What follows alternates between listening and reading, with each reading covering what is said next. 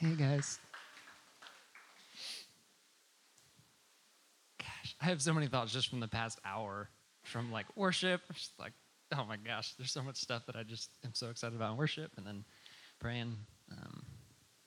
One thing I did want to say just about prayer was there are a bunch of verses in the Psalm specifically I think of. Like in Psalm 145, it says, God is the one who makes the rain cover the sky. He's the one who makes the grass on the hills grow. And I think there's a lot of times things happen and we just kind of assume like they happen and don't really involve God. Or it's like, like we prayed for this to happen and then it happened. And then it's like, was it going to happen anyways? And it's like that whole line of thinking is just a fallacy. Like God reigns. God makes just the simplest thing. God makes the grass on the hills grow. Like you can go sit on a hill and if the grass is growing around you, God is present making that happen. Like, that just blows my mind. So I just really wanted to say that, just about the prayer stuff specifically, because I'm just pumped. I'm so pumped. It's like, God's so good. I'm so excited. It's really cool. Can we just pray one more time? I really want to pray. Yeah, there's a lot of new faces here. I appreciate the little intro that Gabe gave us. I feel like we can go around and do like a name game or something, and everyone can get to know each other. But yeah, I just want to pray. Would you guys just pray with me? And just asking God to speak this morning, just really asking him to speak. Holy Spirit, we are your church. Jesus, we're your bride. Dad, we're your children.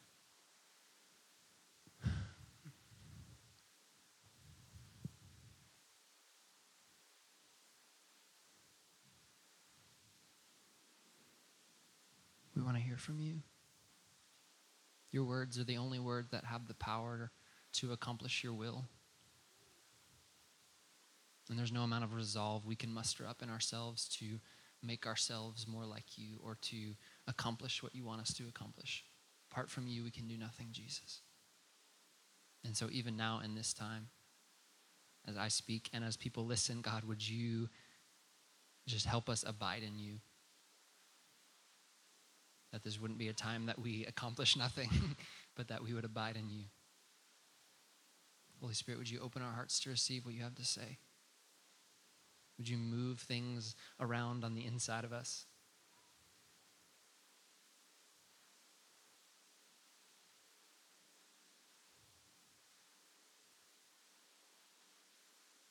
Yeah, let's just wait for 1 minute. I promise we're not going to be here forever. We'll leave at some point, but I just really believe in giving the Lord some space.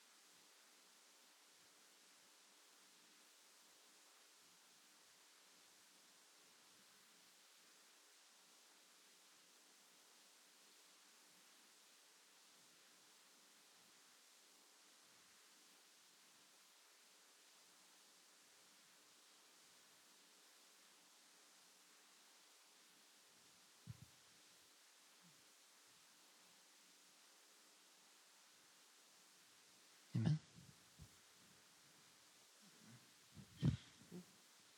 So like Gabe said, this is my third time trying this. Pretty excited about it.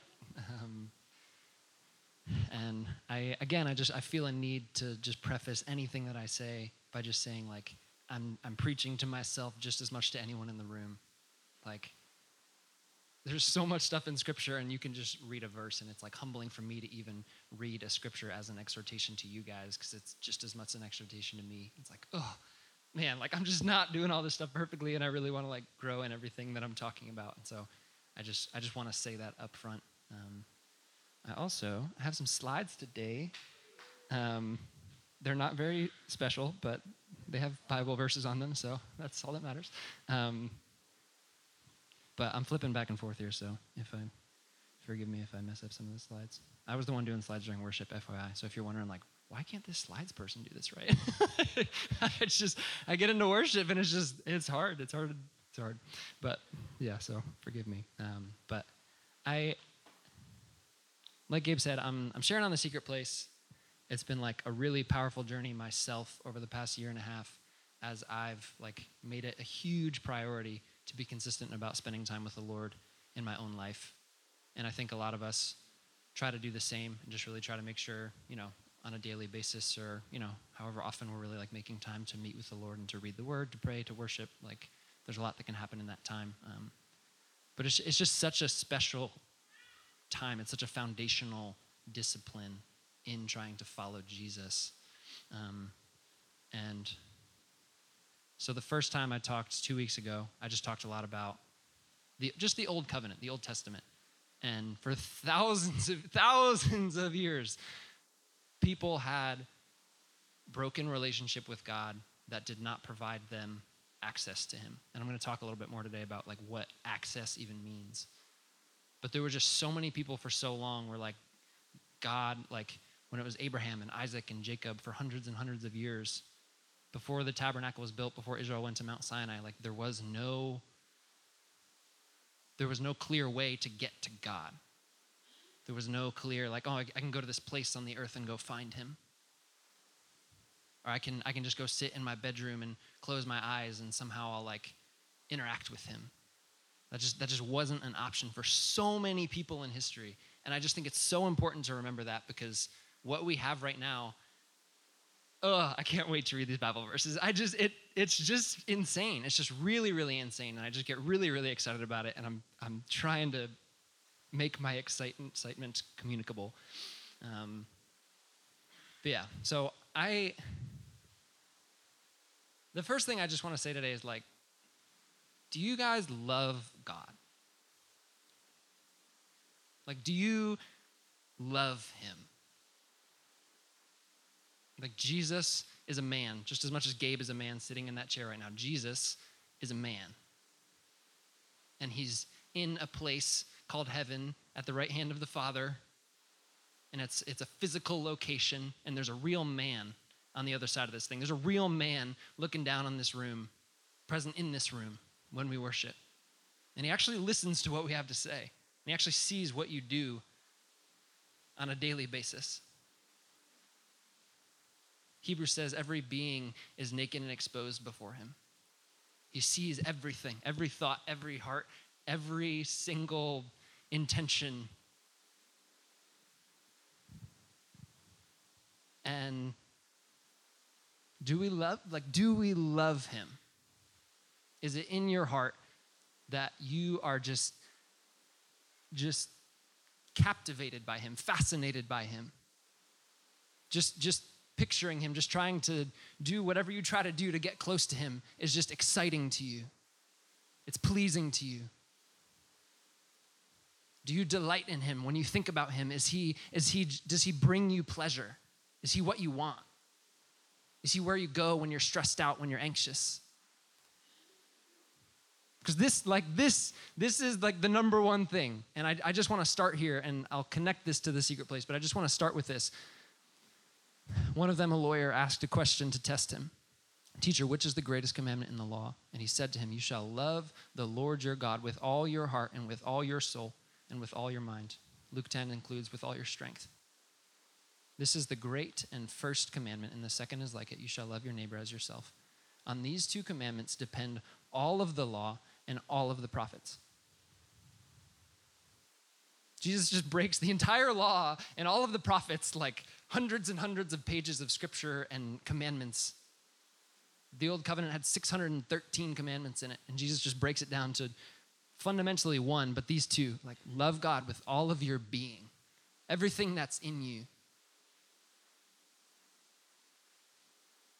And I think it can be easy for us to ask, like, okay, so like, what does that mean? Like, what does it mean to love God? Like, do I love God? And Jesus fundamentally defined it, and he said, like, if you love me, you're going to keep my commandments. And so, like, love expresses itself in obedience, but obedience itself isn't automatically love. Like, that wasn't necessarily like a kind of like a demanding relationship where it was like, oh, like, you better prove your love to me by being obedient to me. It was like a promise. Like, look, like, if you love me, you're going to keep my commandments.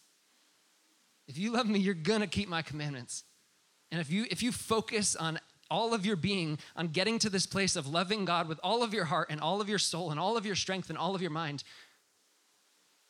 you're gonna walk in obedience. You're gonna bear the fruit of the Spirit. You're gonna do all the stuff that the New Testament says to do. You're gonna walk in sympathy and compassion. You're gonna walk with patience. You're gonna have humility. If you love God with all of your heart, soul, strength, and mind, you're gonna bear all of this fruit.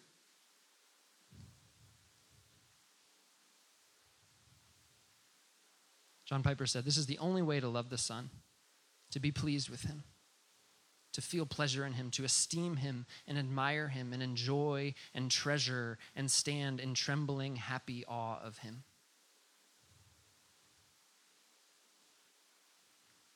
So what does this have to do with the secret place?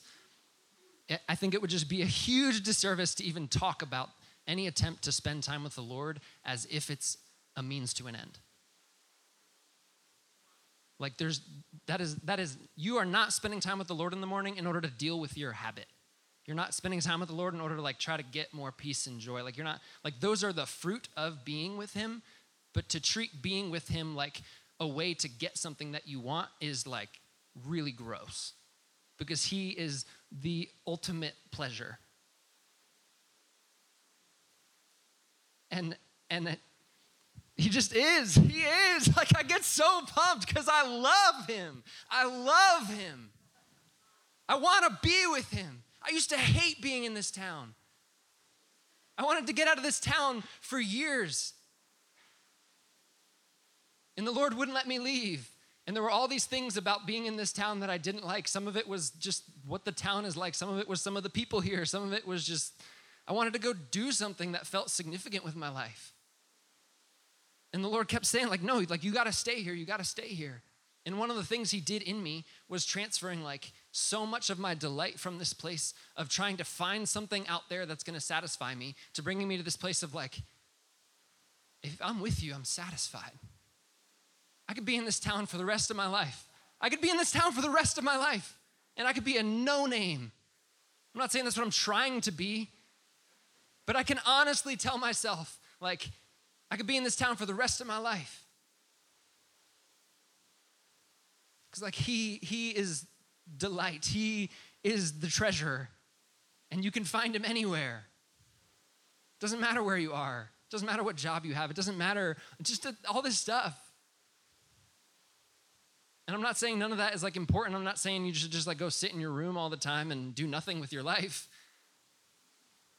But like he is the ultimate. He's what we're made for. It was the Westminster Catechism. It's like this beefy doctrinal statement. The very first question is in it, what is the chief and highest end of man? And the answer it gives, it's set up as like a bunch of question and answers. What is the chief and highest end of man? To glorify God and fully enjoy him forever. And they made a point of saying those two things because it's the one chief highest end of man is to glorify him and enjoy him. And those two things are synonymous. He is glorified as we delight in him. He's glorified as we love him, as we are pleased by him, as we enjoy him, as he becomes our treasure. Jesus said this stuff like he's the bread of life. Come to me, eat of me, and you'll never hunger again. He's the living water. Come to me and drink of me, and you'll never thirst. Like this is God. This is God. And I feel so compelled to start there because like this is the heart, this is the very core of, for me, when I talk about the secret place, like this is it. It's finding this place in my spirit where I am with him and I revel in that fellowship and I enjoy it and just boast in the fact that Jesus is my God and he knows my name and he cares about me. And it just makes me happy. Like this is why I scream when I worship. Because I feel like I can't find, I don't know, I just want to explode sometimes. I just really do. And I don't say this to like talk about me and stuff, but it's just like, I just feel like this is something the Lord has done in my life, and I feel like a lot of it has come out of a really consistent discipline to spend time with him. Just like a very consistent, and there's plenty of times over the past year and a half, over the past 8 years since I really like gave my life to the Lord and choose to follow him, that I have not done this well at all. But the more I do it, the more this becomes true, where it's like he makes me happy. He brings me joy because it's just who he is, and I was made to have fellowship with him that satisfies me and completes me. And like that, we just don't spend time with him in order to try to get something else, in order to try to make something else happen. Psalm 37 says, delight yourself in the Lord and he'll give you the desires of your heart. The condition for even receiving the desires that you have from him is to just like let them go and delight yourself in him. And so I just really, really wanted to start there. So last time in talking about the Old Testament and the Old Covenant, I just talked a lot about access, people's access to God. There was like this physical place that they went called the temple. And even there was a long period of Israel's history where they didn't even have the temple because it was destroyed because they just weren't faithful to the Lord. And so again, they just like lose this access. But there was the temple, and God dwelled in the temple, and they could come and offer a sacrifice to come into the temple. And it was this place, like, this is the place that David is referring to. And he's like, when David was alive, the temple wasn't built yet. But he's just like, man, like all the days of my life, I just want to like be in the presence of the Lord. Like, I just want to come into your temple. I just want to come into the tabernacle and just like be here because you are just my highest pleasure. I just want to gaze on your beauty. Like, this is what makes heaven heaven. It's like he is there. And it's just, and he's just there. And so now we have this new covenant. I ended last time talking about Jesus when he died. Right after the verse that says, and he gave up his last breath, he gave his spirit to God. It says, and the veil in the temple was torn from top to bottom. And this is like a thick, heavy veil that's like 30 feet tall and 4 inches thick and is really heavy. And it separates the holy place from the most holy place where the actual manifest presence of God dwells. And Jesus dies and the veil tears. And for the first time, that room is exposed. But the presence of God leaves that room and comes to dwell in the midst of the church.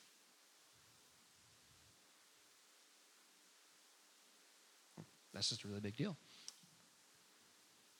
I just want to read a couple of these scriptures.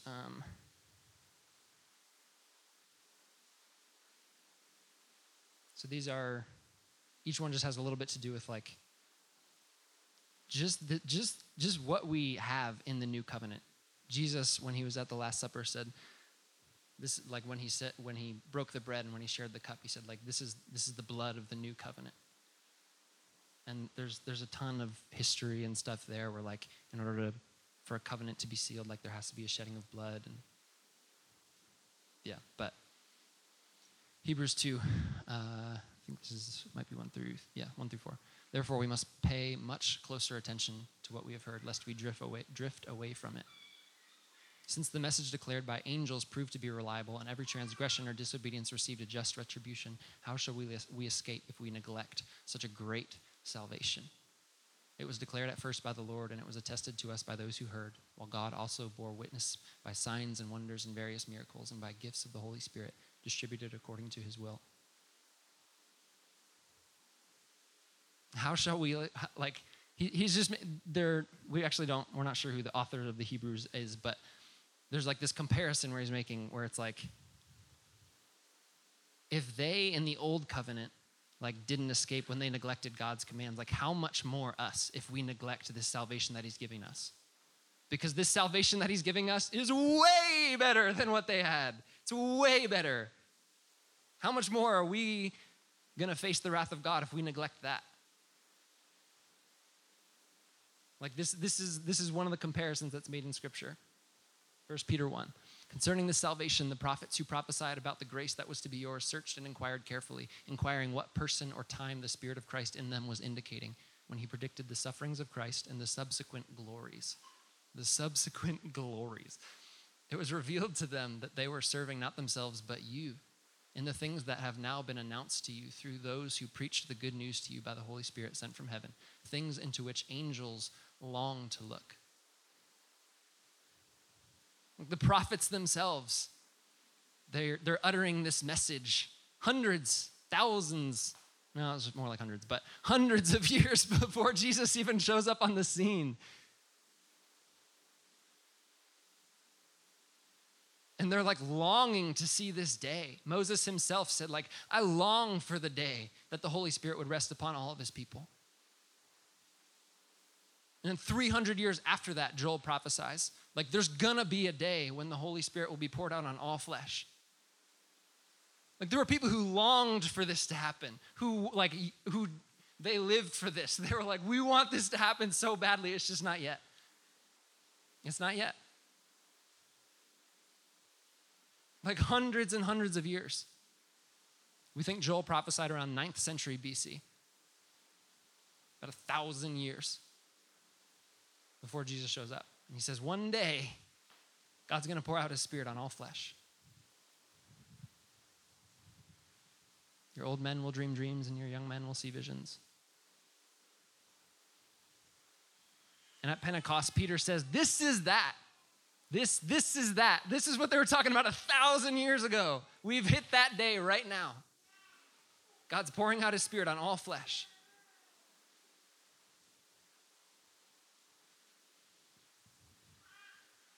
Jesus said this to his disciples.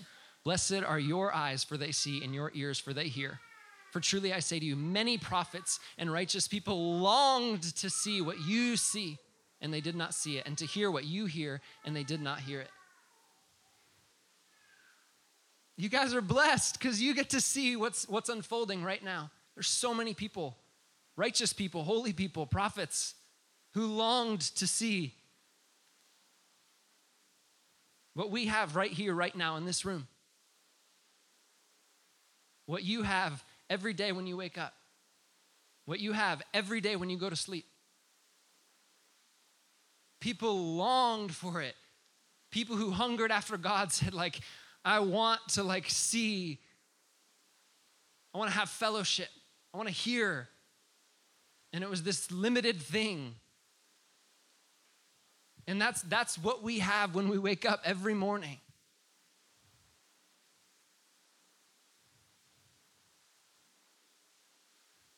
This one's from Hebrews 10. For if we go on sinning deliberately after receiving the knowledge of the truth, there no longer remains a sacrifice for sins, but a fearful expectation of judgment and a fury of fire that will consume the adversaries. Anyone who has set aside the law of Moses dies without mercy on the evidence of 2 or 3 witnesses. How much worse punishment do you think will be deserved by the one who has trampled underfoot the Son of God and has profaned the blood of the covenant by which he was sanctified and has outraged the Spirit of grace? We know him who said, vengeance is mine and I will repay. And again, the Lord will judge his people. It is a fearful thing to fall into the hands of the living God. And there's a lot there, but again, I just want to point out the comparison that's being made here. Like in the old covenant, a lot of people were put to death because of the punishment of not walking in the way that God set up for them to walk in. And they're saying now, we have this new thing that's way better. And if you reject this thing, it's going to be way worse. These are the comparisons that are being made between what people had before Jesus and what we have right now.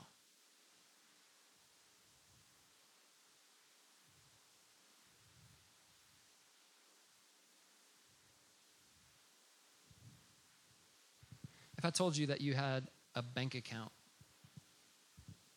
and that there was $1 billion in it, and then gave you no way to use it or no way to access it at all, that would probably be more of a frustrating thing and a curse than a blessing.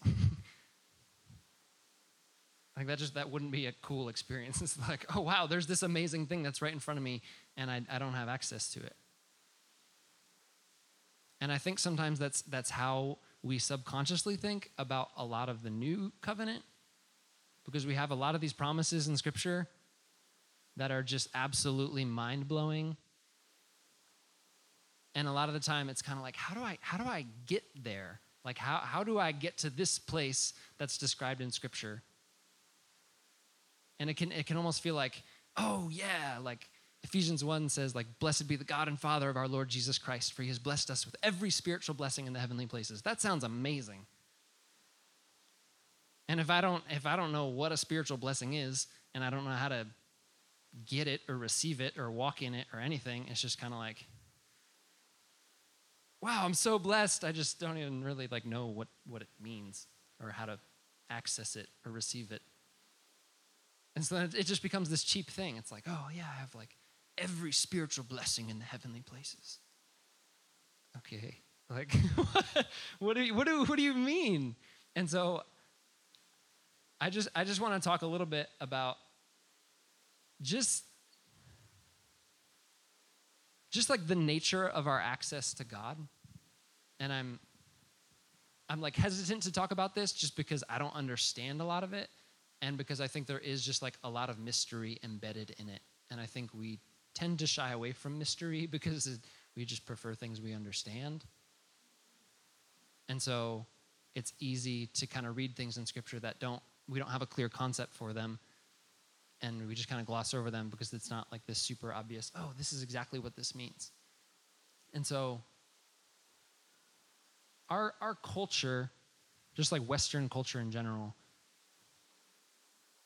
is like a very materialistic culture. And I don't mean that like material possessions. I mean like philosophically materialist, where like what is most real is the physical world. Like that's the philosophy of materialism. Like there is nothing that exists that is invisible, essentially, like oxygen and stuff, that kind of thing. But like what we can detect somehow, that is what is most real. And there is nothing else. And that's just kind of like the assumption a lot of people operate under, where it's like, oh, there is no like spiritual realm. Like, and I think, at least I feel this way sometimes. Like when people start talking, especially in church, about like the Spirit, like, oh, are you in the Spirit? Like, you walking in the Spirit? It's kind of like, what do you mean? Like, I have an idea, I can think of a bunch of scriptures that talk about the Spirit and the Holy Spirit and stuff, but I think we just have a culture that's so not super conscious, or it's just not very embedded in the fabric of a lot of daily life. Like you don't have to know much about the Spirit to go to the bank and to like go to the grocery store. it's just not one of the main ideas in a lot of our culture. But like in Scripture, this is all over the place. This is all over the place. And I don't have as much of these scriptures on the slides. But like the spiritual realm is where all of this stuff is at. Like it's where we have every spiritual blessing in the heavenly places. Not like every physical bank account blessing in the heavenly places. Like every spiritual blessing in the heavenly places. And there's so many times, I know for me, I can read through things in Scripture and see the word Spirit, and I just don't really have a clear definition for that. And so it's just kind of like, oh, like in the Spirit. Ooh. It's like some invisible thing that is like real, but like I don't really know what it looks like to engage in that realm or something. Like even just the word like the spirit realm, like it sounds like, ooh, that's like all mystical or something, like you're getting weird and out there now. It's like, no, this is super biblical. And I just have a lot of verses here. 1 Corinthians 6 talks about, Paul is specifically correcting the Corinthians about like sexual immorality in their church. And he says, like, don't you know in the flesh, if you have sexual relations with a prostitute, you become one flesh with her. In the same way, those who are joined to the Lord become one spirit with him. Like this spirit language. Jesus talks about this a lot. In John chapter 3, he's talking to Nicodemus. And he says, like, if you want to see the kingdom of God, you have to be born of water and of the Spirit. And Nicodemus is just like, what are you talking about? Am I supposed to like go find my mom and get back in the womb and be born? And she's like, no, like you have to be born again. And he actually he's like, you're one of the teachers of Israel. Like you should get this. He's like, you have to be born of the Spirit. That which is born of the Spirit is spirit. We use the phrase born again. And it's just kind of this like abstract concept, like, oh, are you born again? And it's like in some invisible, I don't know, like, do you guys feel that way sometimes? Does that like, anything having to do with the Spirit is kind of like, I don't know where it is. It's out there somewhere, like in some place, somewhere, in some alternate reality, like I'm born again and I'm perfected, seated in heavenly places, but too bad this is the real world and that has very little to do with this right now. Like this is where all this is at. It's just all over. It's all over. The very next chapter, Jesus is talking to the woman at the well. And at one point she says like, hey, like the Jews say that we're supposed to go to the temple and worship. Like what's the deal with that? And Jesus is like, look, like there's coming an hour and the hour is now here that the Father is looking for people who will not worship in a spot, but will worship in spirit and in truth. And he says God himself is spirit and he's looking for people who worship in spirit. And it's just another one of those places. It's kind of like, okay, I'm going to worship in the Spirit. Okay, like what are we talking about? Romans chapter 8, this is all over Romans, Galatians. Paul talks about the Spirit and the flesh. It says the mind that is set on the Spirit is life and peace. The mind that is set on the flesh is death. A little bit later down, he says, what's the verse? We have not been given a spirit of fear, but the spirit of adoption. And the Holy Spirit bears witness with our spirit that we are children of God. Not your mind, not your emotions, not your body, your spirit. Like the Spirit, the Holy Spirit bears witness with your spirit that we are children of God. Galatians 5 talks about the Holy Spirit and the fruit of the Spirit. The fruit of having fellowship with the Holy Spirit is love, joy, peace. It says if you walk in the Spirit, you will not gratify the desires of the flesh. Ephesians 1, I said a couple times, like we have every spiritual blessing in the heavenly places. In the garden, God told Adam, I think Eve was there. Yeah. Sorry if that's not right, but the day that you eat of the tree of knowledge of good and evil, like you will surely die that very day. It was like a spiritual death that happened when he walked in disobedience. The mind that is set on the flesh is death. The mind set on the Spirit is life and peace. And there's like this constant contrast that's drawn throughout a lot of the New Testament.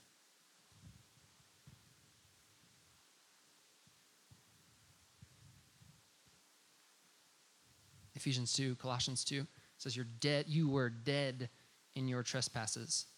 You're alive. You have a body. You're living life, but you're dead in your trespasses. Is my mind dead? Is my emotion? No, my spirit is dead. Like this is a super fundamental biblical principle. And it's, again, like it's kind of a mystery because it's like, okay, like I have a spirit. Can everyone say that? I have a spirit. Does that feel weird to you? Like, it's just a really fundamental thing.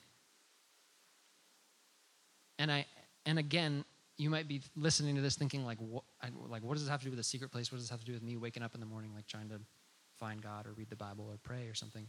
And like, this is where all of that happens. I'm not saying like what you do with your body, like what you do with your body is part of that. What you do like with your mind is part of that. What you do is part of that.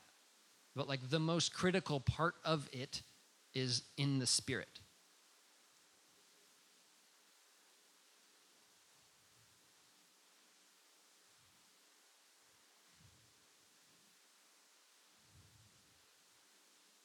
Like this is the place, this is why the new covenant is such an amazing thing.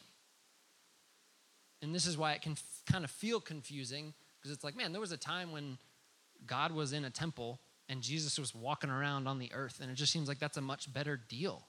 It's like, wouldn't this planet just be better if Jesus was just here sitting on a throne somewhere? Wouldn't we be better off? Wouldn't the church be much more put together if Jesus was just here? Jesus said, like, it's better for you that I go away because I'm going to send you the Holy Spirit.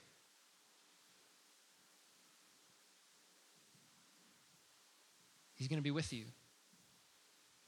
He actually said, I'm going to send you another helper. Like I'm the helper right now, but like when I leave, I'm going to send you a spirit who is going to be your helper. And it's like, this is where we have access to God. It's not about a physical place. The secret place isn't a physical location. Maybe there's certain places you can go that feel more peaceful and quiet, and you feel like you can kind of access God better in that place. But it's not about a physical location. It's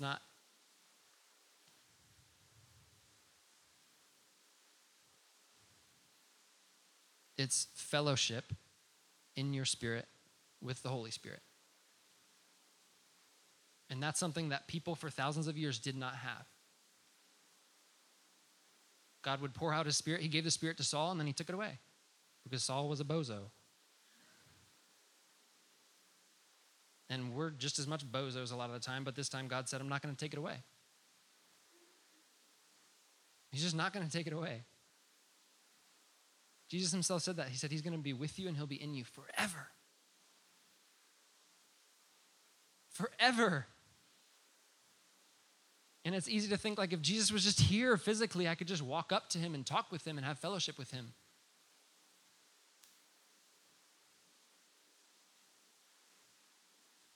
But the fellowship that's like real fellowship with God is spiritual. It's in the Spirit. And so it's easy for me, like if I want to spend time with John, if I want to get to know John, we're probably going to like go hang out with our bodies. Because that's how this whole thing is set up. Like this is good. I'm not trying to make it sound like all this stuff is bad. Like, oh, you're not supposed to pray with your mind. You're supposed to pray with your spirit. Well, you should do both because that's what Paul said. But we're so used to things like in the physical because that's just the most immediate, tangible, like everything physically is constantly like assaulting us. Everything we see is constantly stimulating our brains and telling us what's real. Everything we hear is constantly coming into us and making us hear and like perceive reality according to our senses. And that's the way God has set it up. That's a good thing. But the difference is in the garden, there was like spiritual fellowship. And then for a really long time in human history, that wasn't a thing. And then in the new covenant, we have that again. And it's a matter of like growing in it and learning how to walk in it. And that's why there's all these exhortations like walk in the Spirit. Don't gratify the sinful desires of the flesh. Of John the Baptist, it said when he went out into the wilderness and he became strong in spirit. And so there's this place of like cultivating and developing relationship with God. And it's not just like some hazy, invisible connection that's like, it can just feel very not real. It can just feel very not real. But I'm just here to say like it's so real. There's like this real spiritual difference between before Jesus and after Jesus. Like there's a real, tangible, extremely important difference between the way people interacted with God, between the way that they would pray to him and try to follow him, and the way that we get to do that right now.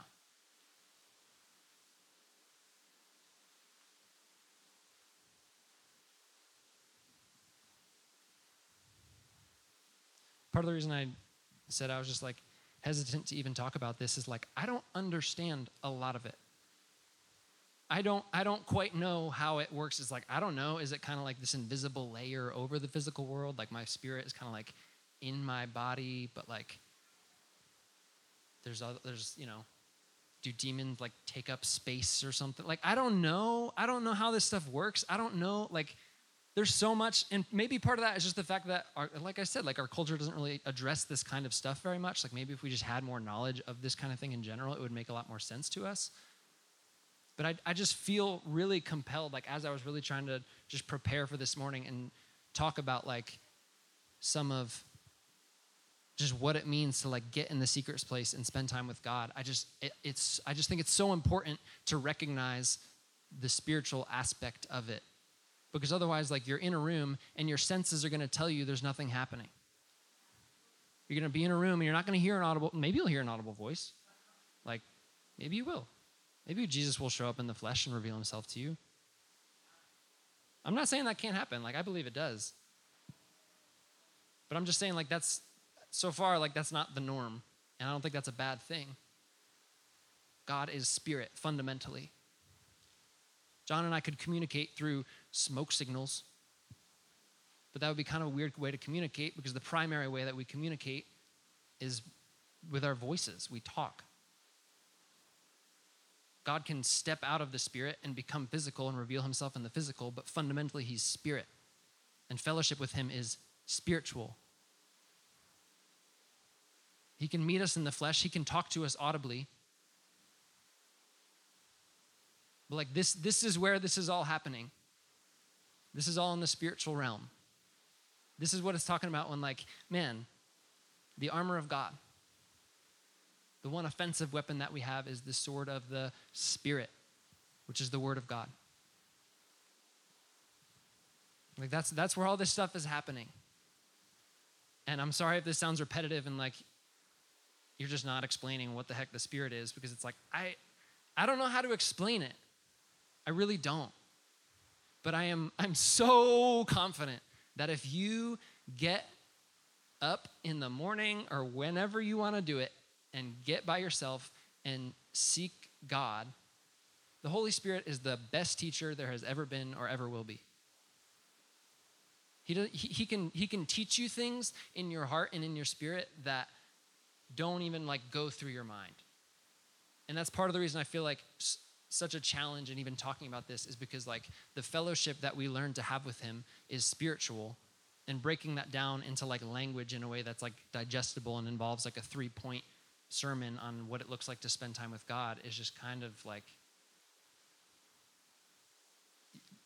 I don't know.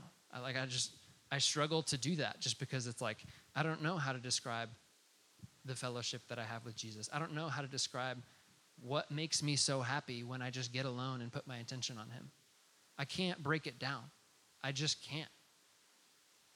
It's just this internal awareness. It's just this spiritual fellowship that's there that affects every part of my being, that changes my perspective, that influences my mind in the way that I think, that changes what I feel in my heart, that changes what I think about a situation, that changes how I feel towards someone.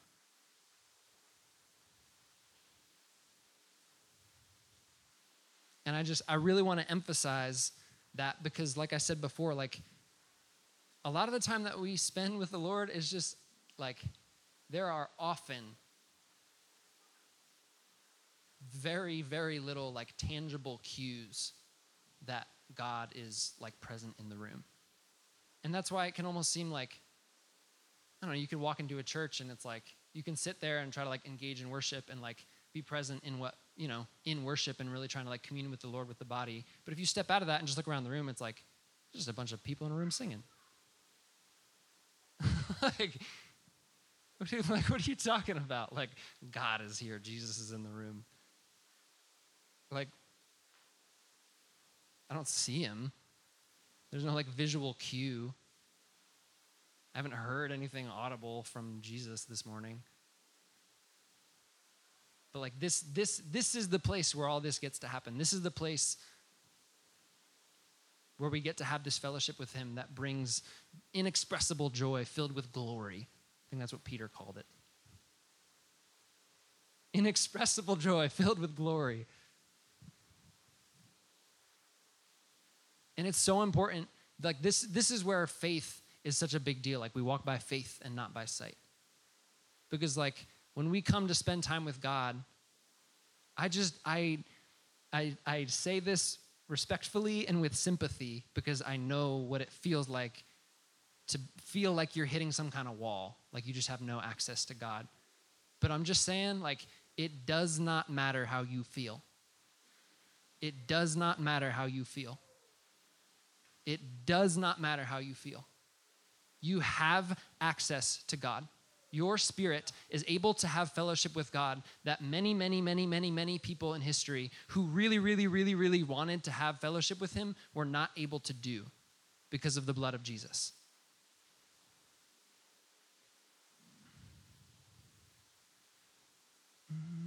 Where's the verse?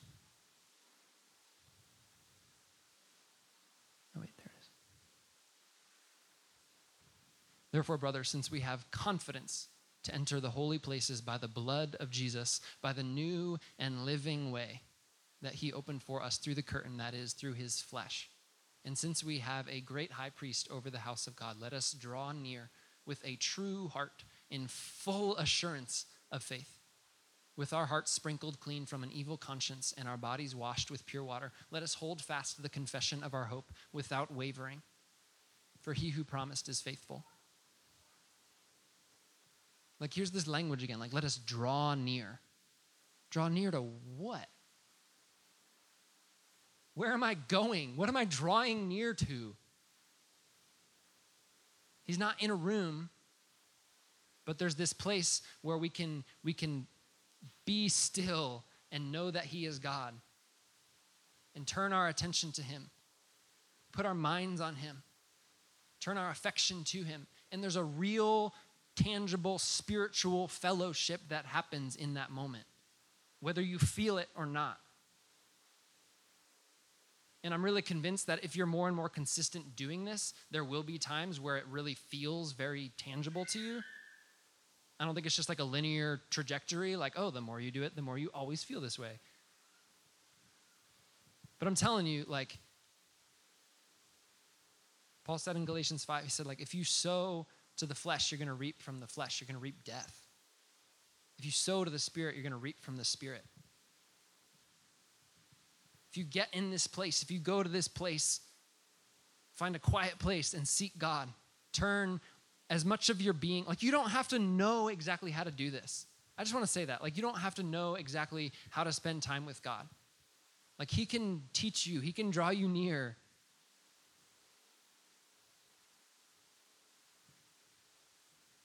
But I'm just telling you, like, just listen to the words of Jesus. Like, I am the bread of life. If you come to me and eat of me, you will never hunger again. The woman at the well was like, what are you talking about? You're the living water. Like, give me the water then. I don't want to have to come out here all the time and get the water from the well. And it's just like another one of these places where it's kind of like he's talking about these spiritual things and people are just like way over their head. Just like, what are you talking about? Where's the water? Like, how do I get to the water? Like, I don't want to have to thirst again. And it's just so easy to just, like, the disciples did this all the time. Jesus is like, beware of the leaven of the Pharisees and Sadducees and of Herod. And they're like, I think he's upset because we didn't bring bread.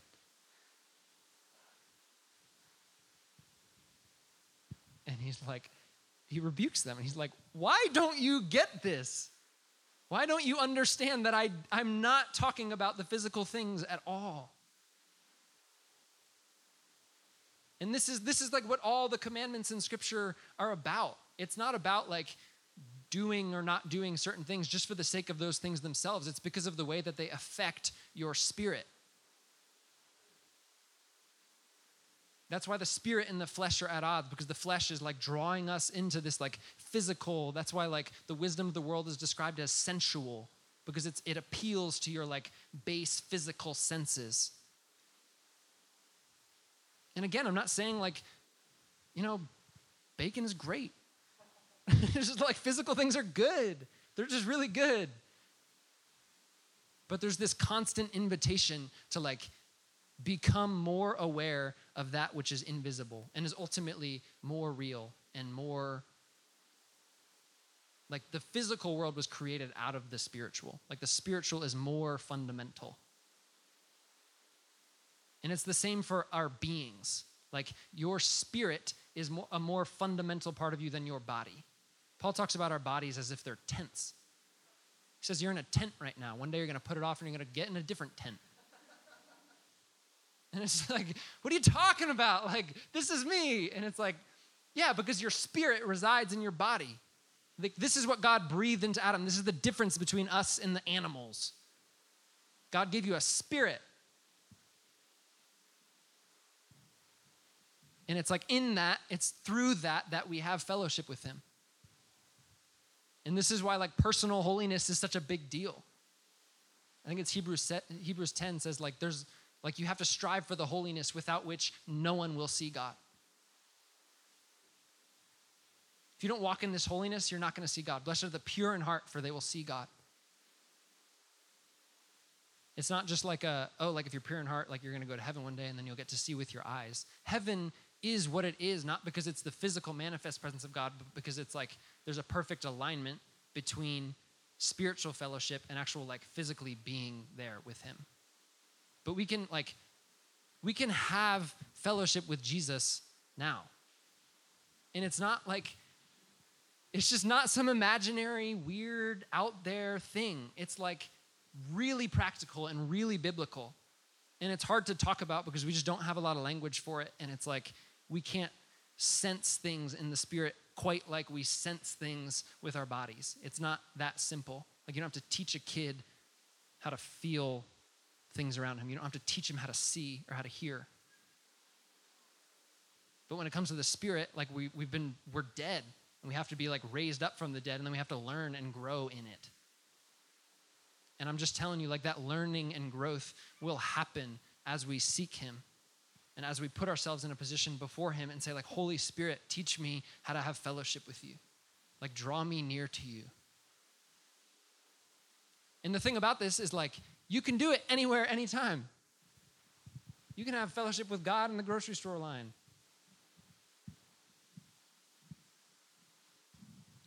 You can eat a bread of life that's going to leave you never hungry again, even while you're fasting. That's the whole idea of fasting. It just totally takes you off the physical. It's like, Jesus himself, like this is actually right after the woman, I'm talking about that passage a lot, right after the woman at the well. The disciples come back and they bring him bread. And he doesn't want it. And they're like, aren't you hungry? And he's like, no, like my food is to do the will of the Father. Man does not live on bread alone, but on every word that comes from the mouth of God. This is where it's at. This is where it's at. And it's not, I just feel so like, I just want to emphasize that so much. It's just not this like weird physical out there, like weird invisible out there somewhere thing. It's just a matter of like getting in this place, in the secret place. Like for me, that's what a lot of this is. For me, this is what a lot of my time with the Lord looks like. And it can look like a million different ways. It can be complete silence, or it can be just like screaming my face off. It can be like reading scriptures, or it can be like writing a poem. Like in the physical, it can look like a ton of different things. But ultimately, the attempt is to get to this place where I am more aware of this invisible spiritual connection that I have with God. Because it's a real thing, because we have real access to him. And there's real transactions that can happen there. Like this is where these blessings come into play. This is where peace and joy and love, this is where all of this stuff flows. And there's like, we're just not meant to become patient by just like mustering up patience. You get with him, you'll be patient. You will. You want peace? Like, it's not just a matter of like, stealing your mind and getting all these things out. I'm not saying that doesn't matter. How we choose to think is really important. But ultimately, it's this place of abiding in him. 7 times in 6 verses, Jesus told his disciples, abide in me, abide in me, abide in me, abide in me, abide in me, abide in me, abide in me. And again, I think they're probably just thinking like, what are you talking about? This is like the Last Supper. This is the last day that Jesus is with them. And he's like, talking to them about the Father. He's like, you know the way to the Father. I think it's Philip is like, what? Like, we don't know what you're talking about. We really don't. And he's like, have you been with me so long and you still don't know? Like, if you've seen me, you've seen the Father.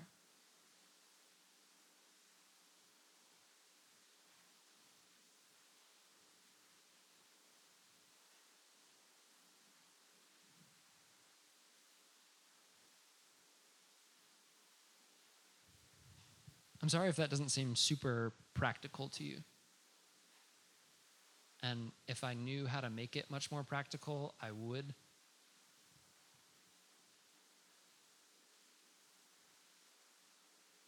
like this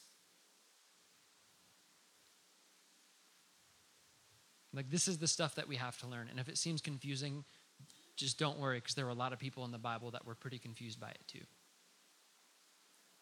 was just very common for people to just like totally miss what Jesus was talking about.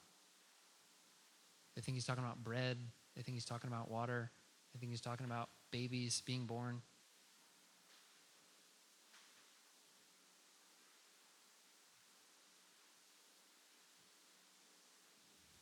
I read from 1 Corinthians last time. I'll wrap up shortly.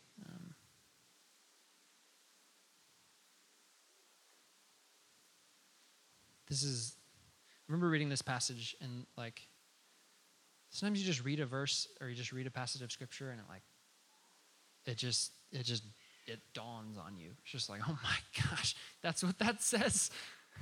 Holy cow.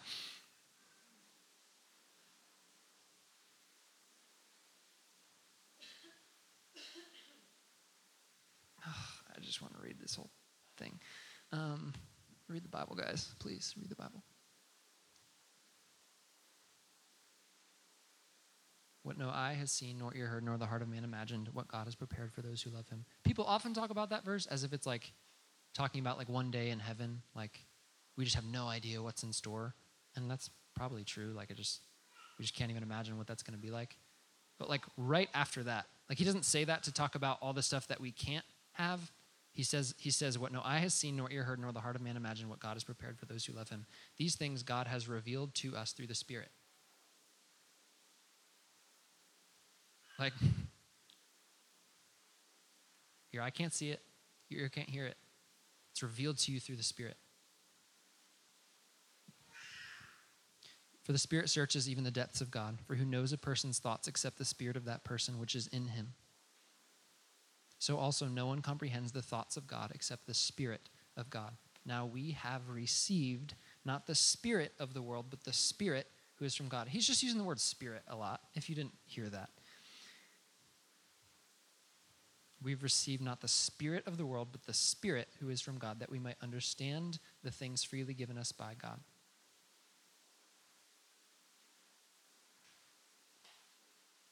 I said this last time, like the gospel, the story of Jesus coming to the planet and dying on a cross as an innocent man for our sins can make sense in your head. Like there's plenty of people who understand the details of the story who aren't saved.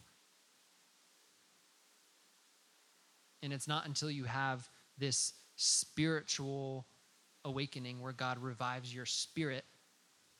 I think the most fundamental way to think about the Spirit is like it's the part of us that's able to interact with God.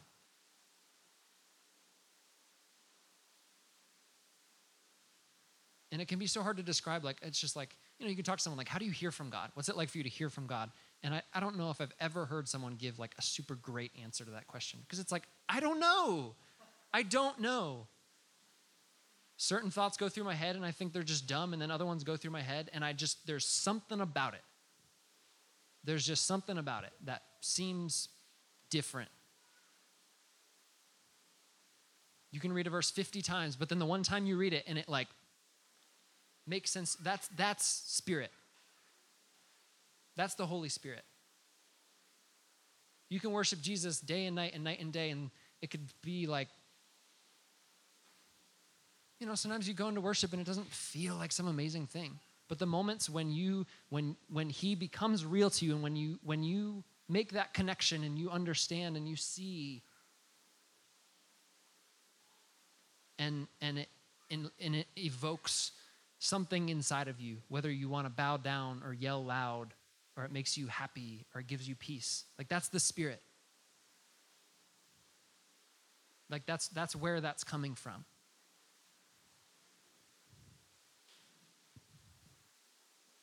This passage just struck me so much because Paul is just like, look, like we've been given a Spirit, the Spirit of God, in order for us to understand the things that he has given to us. Every spiritual blessing, you want every spiritual blessing? Well, you already have it, FYI, but you need the Holy Spirit to help you understand what that even means.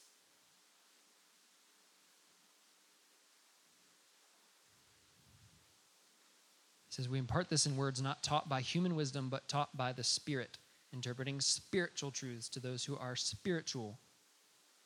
The natural person does not accept the things of the Spirit of God. They are folly to him, and he is not able to understand them because they are spiritually discerned.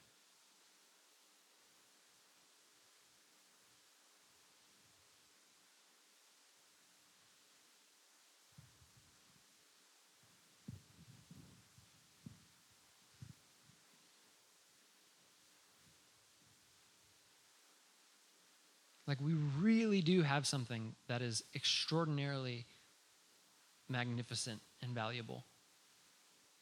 We really do have a treasure in these earthen vessels, in these jars of clay. Paul himself said, like, I would never be competent to be a minister of the gospel if God himself had not made me competent. Because it's just like too great a thing. It's too magnificent a message for any man to even bear.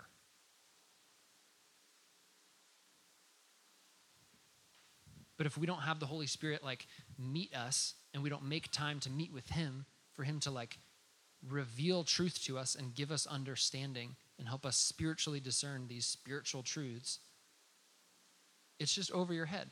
Like the words of the gospel, you're going to hear them 1,000 times and it's not going to change you. And it's like, it's just a matter of like digging into it. Like you can do something about this. This is what time with the Lord, this is like a big piece of it. It's like getting to this place where you're like digging into his word and like digging in prayer and really like just coming to a place and just being like, God, I'm here to meet with you. I have access to you somehow through the blood of Jesus. I'm able to have fellowship with you somehow. Like this is the thing that we're made for. Heaven is heaven because we're with him. And you can be with him. You can have this kind of fellowship in a way that will just transform your whole life. That'll take your joy. That'll just make any joy on this planet seem paltry.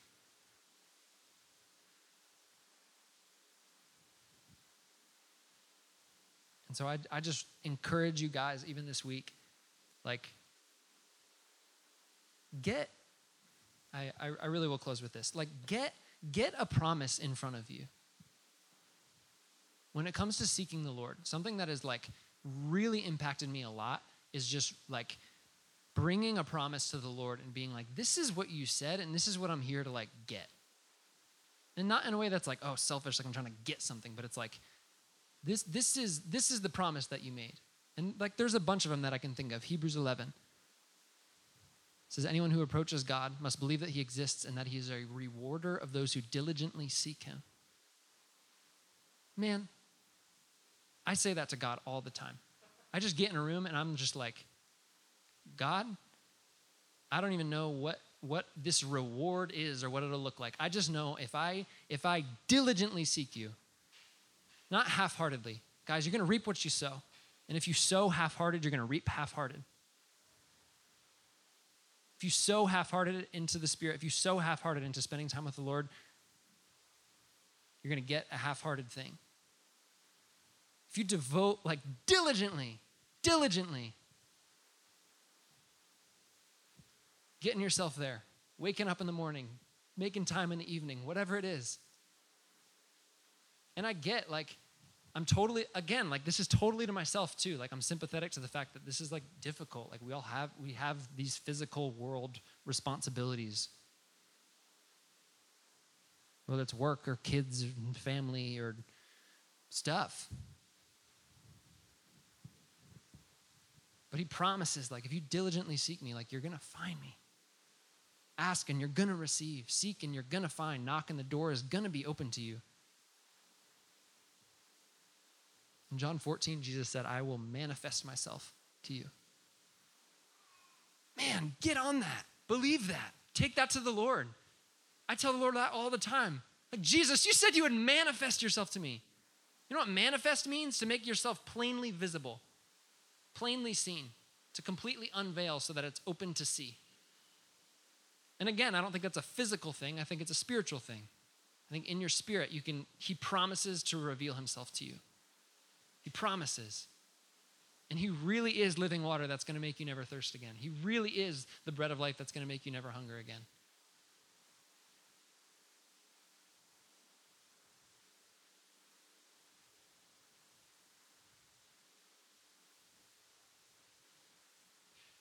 Let's pray.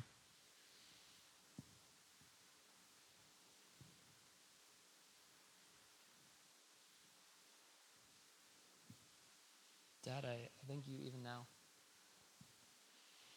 just for drawing us close.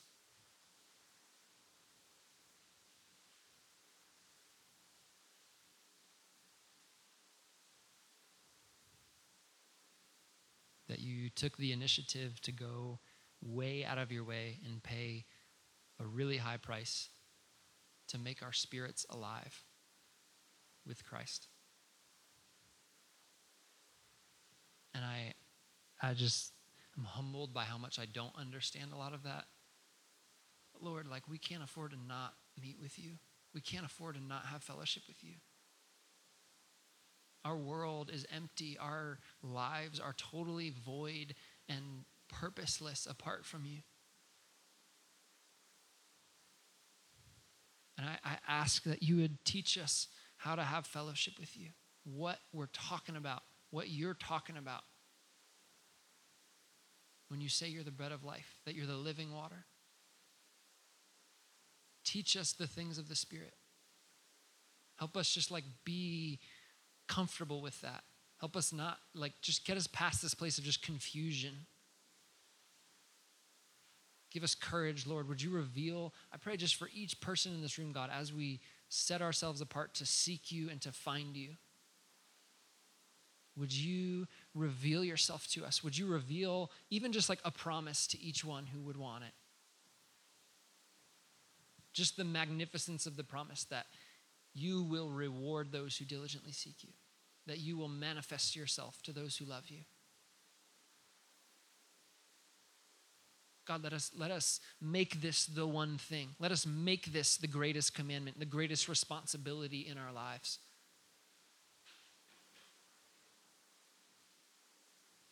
I want to love you with all of my heart and all of my soul, all of my strength and all of my mind. I want to delight in you with every part of my being. I want to be satisfied by you. So Lord, would you give us courage to persist?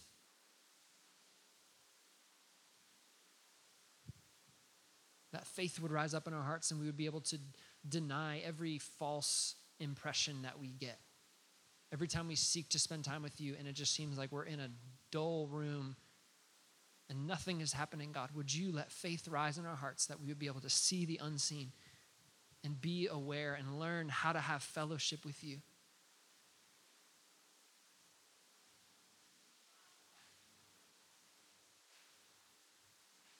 Teach us how to walk in the Spirit, Jesus. We're so lost.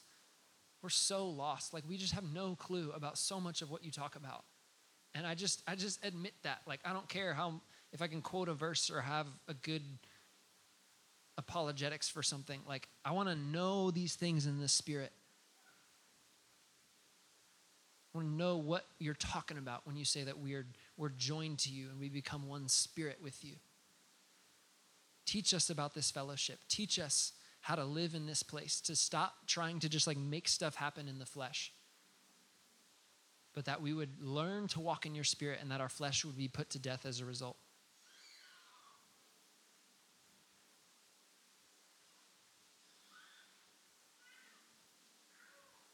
Yeah, in Jesus' name, amen.